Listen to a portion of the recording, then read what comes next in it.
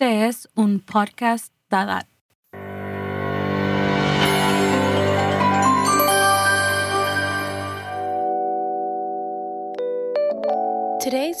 El episodio del podcast de hoy se grabó en marzo de 2021, 3 meses antes de que Victoria Perry se jubilara del Departamento de Finanzas Públicas del Fondo Monetario Internacional.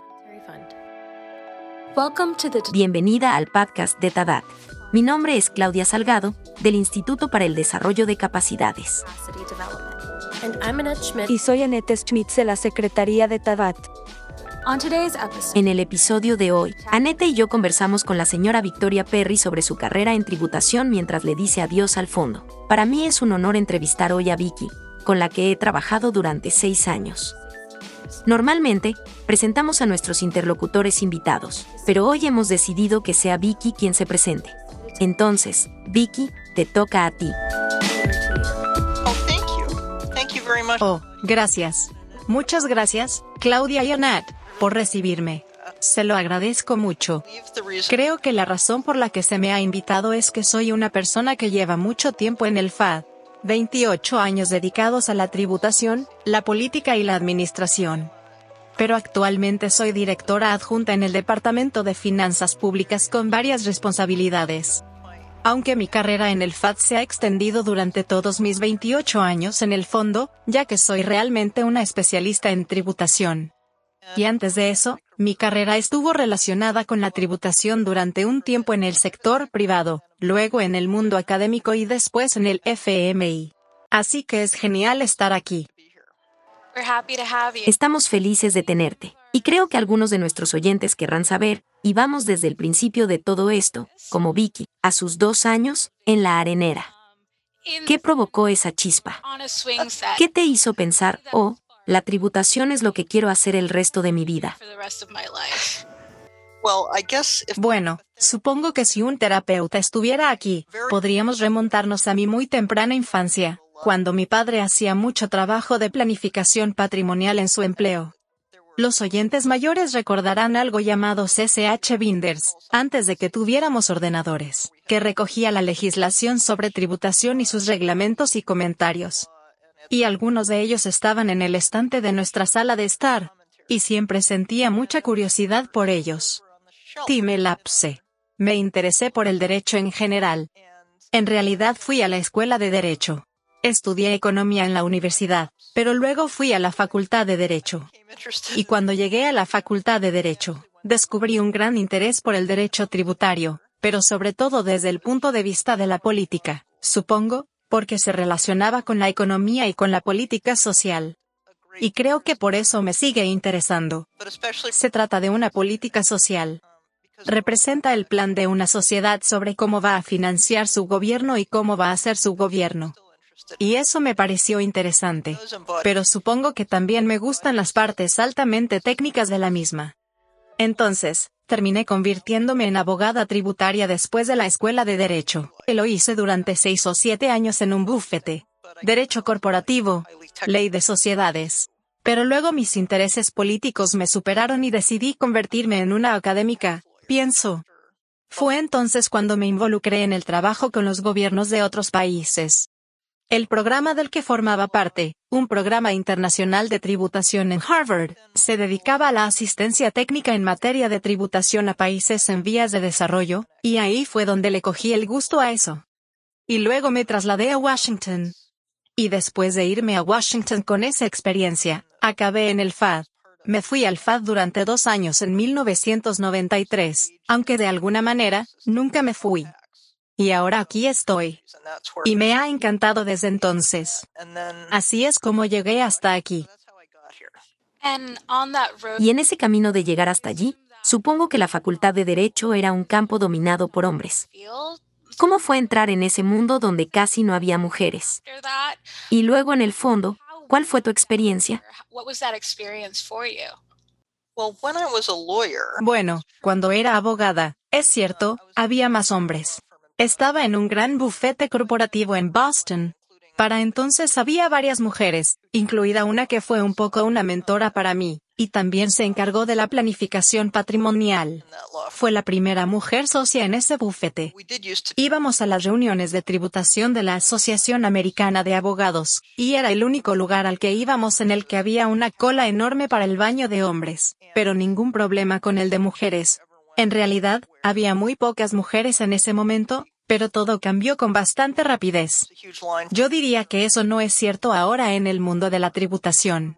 En las profesiones económicas, pienso que todavía hay una pequeña diferencia con las mujeres, a veces en algunas partes de la profesión económica. Y lo mismo con el fondo. Cuando llegué al fondo, hace casi 30 años, había muchas menos mujeres. Pero no era como en los 10 o 15 años anteriores, cuando apenas había. Y por supuesto, ahora ha cambiado.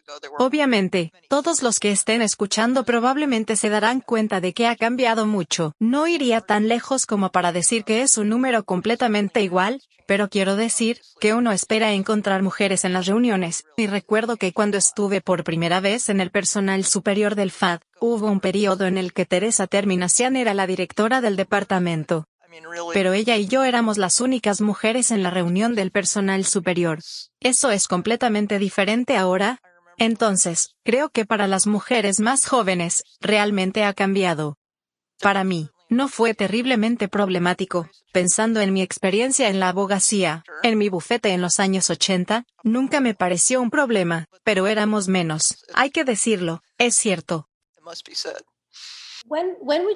¿Cuándo dirías que fue el momento en que comenzó a cambiar? ¿Cuándo empezaste a ver que se juntaban más y más mujeres? ¿Y qué crees que impulsó ese cambio? ¿Fue una política activa desde arriba o simplemente, ya sabes, porque cada vez hay más mujeres que se educan y obtienen títulos superiores y se dedican a campos más técnicos? Me refiero al mundo de la tributación en Estados Unidos, ya que es de donde vengo más o menos. Creo que al igual que en muchos otros campos, era más general, no era nada relacionado con la tributación, era más bien un cambio generacional. Cuando fui a la universidad, 1/3 de la clase eran mujeres. Ahora, la mayoría de los estudiantes de educación superior son mujeres y eso es un gran cambio. Es un cambio social. No lo achacaría a la tributación ni a la economía en particular. Y en el fondo, algo de lo que ha ocurrido en el FMI refleja ese cambio social general, aunque obviamente el cambio ha sido diferente en los distintos países y el FMI lo incorpora. Aunque refleja eso, ahora probablemente todo el mundo está al corriente. Evidencia un esfuerzo consciente y la inclusión en el FMI, y una de las cosas que he hecho en el fondo, en mi trabajo en los últimos años, es participar activamente en el Consejo de Diversidad e Inclusión que se creó hace unos años. Y creo que una de las cosas que hemos aprendido de esto no es solo sobre las mujeres, sino sobre cualquier tipo de grupo o persona subrepresentada o potencialmente excluida. Incluso lo más importante es asegurarse de que todo el mundo a su alrededor haga un esfuerzo consciente de forma deliberada para garantizar que la gente se sienta incluida, pero que además se le den las herramientas necesarias para su inclusión de forma significativa. Y esa es una de las cosas con las que me he preocupado, y he trabajado en el lado de la inclusión y de su diversidad. Vicky, has mencionado el FD. ¿Cómo crees que ha evolucionado el FAD desde cuando te uniste hasta ahora? Todos sabemos que ha crecido de manera exponencial, pero ¿de qué manera lo has visto evolucionar y hacia dónde crees que se dirija en el futuro? Bien, esa segunda parte es indudablemente más difícil de predecir. Como alguien dijo una vez, es muy fácil predecir el pasado. Ha cambiado mucho. Hasta cierto punto hay oscilaciones pendulares en la evolución de las ideas, y la evolución de la mayoría de las cosas, supongo. Pero tal vez solo por nombrar un par de cosas. Cuando me incorporé a principios de los años 90, nuestro trabajo de desarrollo de capacidades, que es para lo que realmente me integré, estaba muy segmentado del trabajo de supervisión y préstamo de programas del FAD y del fondo. Quiero decir, eso es un poco exagerado porque siempre creo que hubo alguna condicionalidad en los préstamos para programas, y algo de eso se relacionaría con el área de especialización del FAD. pero el énfasis que tenemos ahora en integrar nuestra experiencia en desarrollo de capacidades con la supervisión y los préstamos es realmente un gran cambio, y ha sido un largo camino hacia esto. No sucedió de la noche a la mañana. Pero muchos de nuestros oyentes estarán al tanto de que la situación actual es mucho más para ayudarnos a informarle a los equipos de los departamentos de área, y también a las autoridades del país sobre cuestiones que llamaríamos de desarrollo de capacidades, microcuestiones técnicas y FAD en la parte de gastos y tributación. Así que en 1990, yo diría que en cierto modo era una cosa mucho más separada, aunque por supuesto siempre hablábamos, quiero decir, sin exagerar, cuando estaba haciendo el desarrollo de capacidades a mediados de los 90 de manera extensa, siempre hablábamos con los departamentos de área, obviamente hablábamos con los gobiernos. Eso es lo que estábamos haciendo. Pero también hablábamos con los departamentos de área. Sin embargo, el esfuerzo consciente de integrar los dos, y el pensamiento consciente de todo como una totalidad sin fisuras, casi en cierto modo es diferente. Entonces eso es un cambio. Tú te has referido a la enorme expansión del FAD, y gran parte de ella se ha producido gracias a la aportación de fondos externos para el desarrollo de capacidades por parte de donantes bilaterales, en gran medida países, y eso ha facilitado esta expansión. Es un poco diferente en el sentido de que algunas de esas finanzas son enfoques más programáticos, compromisos a medio y largo plazo para la reforma institucional y política, ahora encarnados en algo a lo que nos hemos referido como la estrategia de ingresos a medio plazo, solo en el lado de los ingresos, pero creo nuevamente, que nunca ha sido en blanco y negro, una cosa u otra, aunque hace un tiempo, diría que hubo más tipo de actividad única. Quizá más que ahora, pero sigue siendo importante porque asesoramos a las economías más avanzadas donde tienen un tipo de problema técnico específico, y a los países emergentes donde no necesariamente necesitan un compromiso programático a largo plazo, pero si lo necesitan o quieren nuestro asesoramiento técnico. Entonces diría que el equilibrio ha cambiado un poco. Hay mucho más énfasis en este momento, al menos, en los estados frágiles y afectados por conflictos. Indudablemente, mucho más énfasis en temas específicos como el clima e incluso la desigualdad, que requieren información del tipo de cosas que hacemos en materia tributaria y en el Departamento de Finanzas Públicas. Hasta cierto punto, eso refleja los cambios en el mundo y, por lo tanto, las preocupaciones de nuestros accionistas y miembros. Pero creo que, en cierta medida, refleja el hecho de que incluso en los países con menor capacidad que tienen una limitación real de recursos, ya hay más de una base de referencia. La base de comprensión realmente ha aumentado en los últimos 25 años. Llegué al fondo para trabajar en los países de la ex Unión Soviética como la llamábamos en ese momento, y por razones obvias, a pesar del nivel bastante alto de educación de la gente, había muy poca comprensión de cómo operaba un sistema tributario en una economía capitalista. Por lo tanto, la base de referencia desde la que tratábamos de ayudar a nuestros pares y al trabajo del gobierno era bastante diferente de lo que es ahora, diría yo. De modo que ahora estamos operando a un nivel técnico de asesoramiento mucho más integrado, y más alto de lo que podríamos haber estado hace 25 años para muchos de nuestros países, nuestros miembros. Entonces, también ha cambiado en ese sentido. Solo un poco para añadir a esto. Entonces, en los últimos 20 años que has estado en el FAD, ¿qué dirías de todas las iniciativas de desarrollo de capacidades de las que fuiste parte, de toda la asistencia técnica que brindaste, de que estás más orgullosa? Bueno, ¿de qué estoy más orgullosa? Sin duda he hecho muchas cosas diferentes que espero que sean valiosas para los países, que es lo principal. No solo yo, sino que creo que nuestro trabajo, en términos generales, es tratar de ayudar en la transformación de las economías formalmente planificadas. Creo que se trata de una observación muy importante. Estoy orgullosa del libro que publicamos en el año 2000, titulado The Modern VAT, el IVA moderno, que llevó mucho tiempo y supuso un gran trabajo. Pero creo que fue una especie de segundo hito en el ámbito del IVA, después del libro de Alan Keats de 1996 sobre el impuesto sobre el valor añadido. ¿Quién era el subdirector del FAD en ese momento? Así que estoy orgullosa de ello. Sin duda he tenido muchas experiencias interesantes en asistencia técnica. En parte, el hecho de conocer a las personas de diferentes países te hace conocer a la gente. Obviamente la gente del FMI lo reconocerá. Llegas a conocer a tus pares, y a las autoridades de una manera que no llegarías a conocerlos cuando estás de gira por el país. Y creo que indudablemente esa ha sido una de las cosas más gratificantes que he hecho.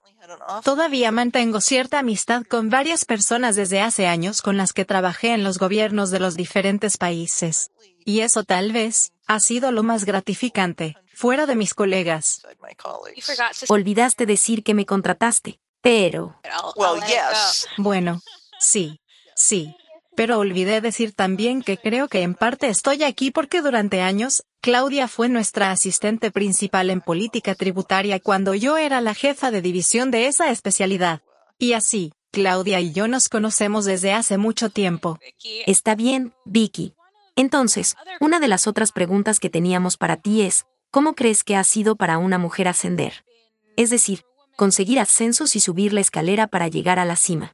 Has pasado por diferentes etapas en el fondo como economista y luego como economista senior, jefe de división y luego saltaste el escalafón a director adjunto y no solo en el campo de la economía. ¿Cómo te sientes en general? ¿Qué se necesita para que alguien llegue a la cima en general? ¿Y cómo se llega hasta allí? ¿Y los techos de cristal deben romperse o ya no los rompemos o hacemos algo diferente con ellos? Sabes, realmente no me sentí como si estuviera rompiendo un techo de cristal cuando lo hice. Realmente nunca esperé convertirme en subdirector del Departamento de Asuntos Fiscales, esperaba venir durante 2 años a tiempo parcial y luego irme de nuevo. 25 años antes. Entonces, supongo que de alguna manera, casi me sorprendió que simplemente evolucionara de la forma en que lo hizo. Realmente no me sentí como si esto fuera fácil, porque sé que no es así para todo el mundo. En realidad no sentí que fuera difícil por ser mujer. Fue difícil porque el trabajo es realmente muy duro. Y desarrollar la comprensión de cada nuevo paso fue difícil. Me convertí en jefe de división adjunto, y luego en jefe de división de parte de nuestro trabajo administrativo de ingresos. Y yo no era realmente una administradora de ingresos, así que fue difícil. Pero no sentí que fuera difícil, como digo, por ser mujer. De nuevo, espero que esto esté cambiando, pero creo que fue duro y sigue siendo tan duro como una mujer con hijos. Principalmente debido a los viajes y estos trabajos, al menos hasta el año pasado, implicaron muchos viajes. Pero diré que el FAD ha sido muy bueno y muy flexible en ese sentido. Por nombrar algo personal, en un momento dado tuve un hijo y un padre enfermo simultáneamente y el FAD fue estupendo al decir que no tenía que viajar en ese momento. No sé qué hubiera pasado 20 años antes. Y también, cuando se trata de la visión de futuro, no creo que vaya a ser fácil hacer estos trabajos con niños, pero creo que va a ser igual de difícil para mis colegas masculinos, porque le decía a alguien el otro día, le decía en una reunión, bueno, ¿por qué no tenemos a X? ¿Podemos poner manos a la obra? Y alguien en Texas, un chico más joven, mucho más joven que yo, y alguien dijo, oh, no podemos conseguir a X porque X está de baja por paternidad durante 3 meses. Y pensé, como esto es fantástico. Así es como el mundo va a cambiar. Nunca será fácil hacer estos trabajos con viajes y con niños, pero va a ser difícil para todos, por así decirlo. No todo va a caer del lado femenino. Y creo que ha habido avances. Puede no parecerlo a veces en un momento dado, pero si miramos hacia atrás y vemos de dónde venimos, el mundo realmente está cambiando. Aún no está ahí. Nunca diría que lo está. Y de nuevo, estoy hablando de la vida en una economía liberal avanzada.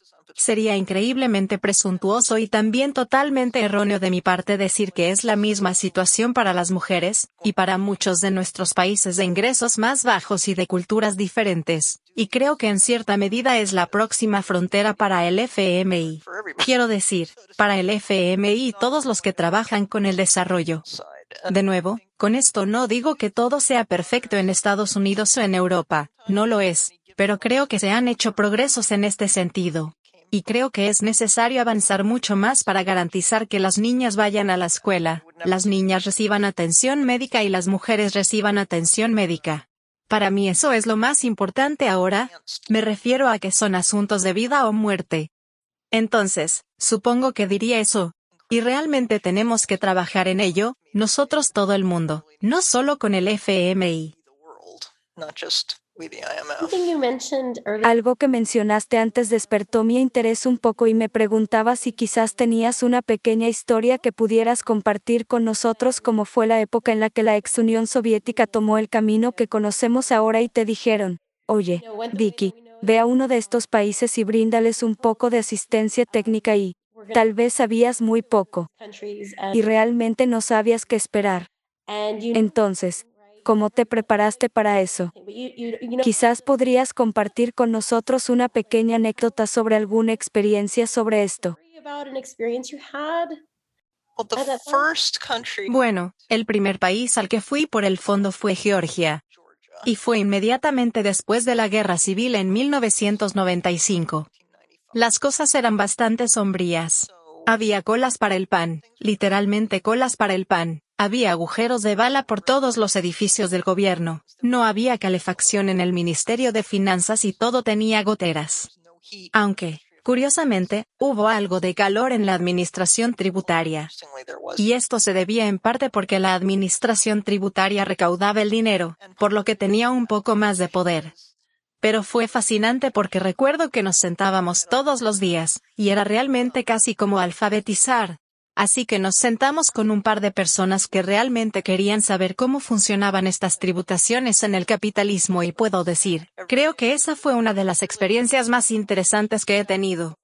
Tuvimos un diálogo durante días básicamente frente a una estufa porque era invierno, y así era en la antigua Unión Soviética de bajos ingresos a principios o mediados de los 90. Obviamente se hizo un gran progreso, y no es nada de eso ahora, pero era realmente interesante porque pensabas, bueno, tienen que empezar con algo que es totalmente diferente de lo que estaban haciendo. Ni siquiera era solo eso, ya sabes, teníamos un código de tributación sobrante de 1960 y había que actualizarlo. Era algo totalmente nuevo. Y fue realmente interesante pensar en cómo ayudar a un gobierno a desarrollar eso. Entonces, diría que probablemente fue una de mis experiencias más interesantes, y realmente fue una de las primeras que tuve. No me estoy metiendo con Georgia. Más bien, era lo opuesto. Simplemente resultó ser el primer lugar al que fui a hacer este trabajo, y también es hermoso, así que fue realmente fascinante. Estoy tan feliz de que hayas compartido eso con nosotros. Gracias. Es que no puedo dejar de pensar en los tiempos de crisis y en cómo hay esos puntos de referencia para introducir cambios, y especialmente cuando vivimos este último año con COVID-19, ya sabes, va a ser de hecho un gran reinicio como hemos estado diciendo. Creo que todo el mundo está pensando de qué manera será un reinicio, y de muchas maneras diferentes estamos pensando en cómo será un reinicio en términos de no haber podido viajar en absoluto durante un año, pero todavía tratando de mantenerse al día con todo el trabajo del fondo. ¿Qué mantendremos de este periodo y con qué volveremos? Así que será un reinicio. Pensando en la desigualdad especialmente y en cómo se ha exacerbado este último año en todos los países, en el interior de los propios países y cómo vamos a ayudar al mundo a abordar ese problema. Creo que va a ser, espero, un reinicio. Puedes verlo si miras a tu alrededor, y lees cosas que no están dentro del fondo, sino en general. Eso es una especie de reinicio, con suerte. Ojalá estemos reiniciando el clima en este momento en todo el mundo. Por lo tanto, hay una gran cantidad de transición y cambios en marcha. Para aquellos que son realmente nerds técnicos de la tributación, hay una gran cantidad de reajustes y cambios interesantes en la tributación corporativa internacional. Pero no profundizaremos aquí en los detalles de eso. Sin embargo, ya sabes, eso también es un reinicio. Hablando de cambios, Vicky, ¿planeas algo para tu jubilación después de haber estado en activo y dispuesta a todo durante los últimos 28 años aquí en el fondo? ¿Tienes algún plan para el futuro además de intentar salvar el mundo? No sé si salvaré al mundo, pero planeo tomarme un par de meses de vacaciones, al menos este verano. Además planeo seguir interesada e involucrada en el maravilloso mundo tributario. Pero no estoy segura exactamente cómo en este momento. Aunque no lo haré a tiempo completo. Si las cosas cambian para mejor, Planeo pasar más tiempo viajando por diversión que por trabajo, con mi esposo. Planeo pasar más tiempo con nuestros hijos mayores. Esperemos que eso también esté en sus planes. Ya veremos. Entonces, hay mucho por hacer. Y hay muchas otras cosas que hacer. Quiero decir, finalmente podría aprender a hablar francés en lugar de simplemente leerlo. De hecho, podría hacer ejercicio. Y entonces, haría muchas cosas. ¿Qué tal un libro de IVA posmoderno? Lo hemos dicho durante años. Han pasado 20 años desde que salió.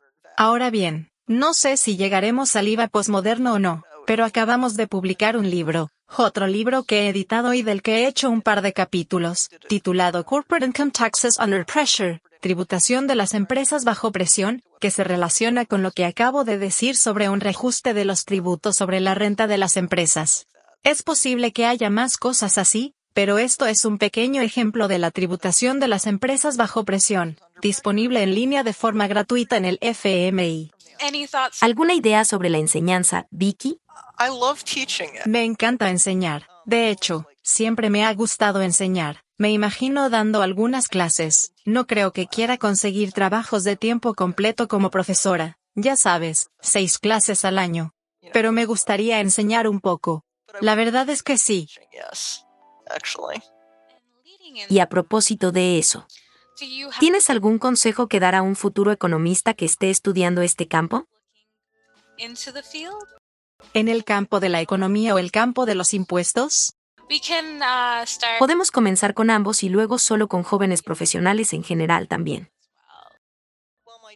Bueno, mi consejo general sería que haga las cosas que le interesan. Hacer las cosas porque cree que son interesantes e importantes, y no porque piense que debe hacerlo o que le hará ganar más dinero. Obviamente, necesita una cierta cantidad de dinero. Pero no se trata de denigrar eso. Creo que lo hace mejor cuando hace algo que le resulta interesante. Y supongo que por eso me quedé tanto tiempo en el FMI, siempre fue interesante. Durante 28 años, lo que creo que muchos de mis colegas que no están en el FMI, y hacen otras cosas no necesariamente puedan decir lo mismo si se quedaran en un lugar todo el tiempo. Así que me siento muy afortunada de haber estado aquí y poder decir eso. Algunas últimas palabras sabias de despedida.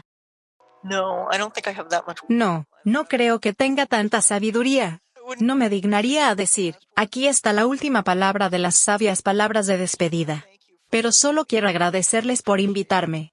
De verdad lo aprecio.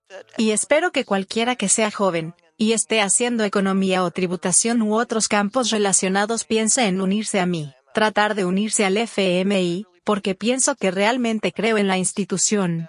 Y creo que a veces tiene una mala reputación, pero creo que realmente es así. La gente que trabaja aquí realmente intenta hacer cosas que ayuden al mundo.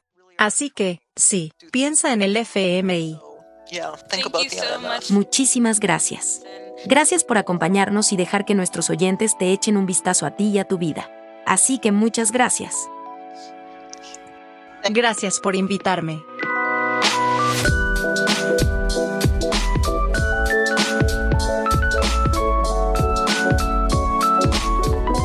El podcast TADAT está disponible de forma gratuita. Las opiniones expresadas en el podcast de TADAT son las de los autores y no representan necesariamente las del FMI o sus políticas. El contenido del podcast se puede reproducir con la atribución adecuada.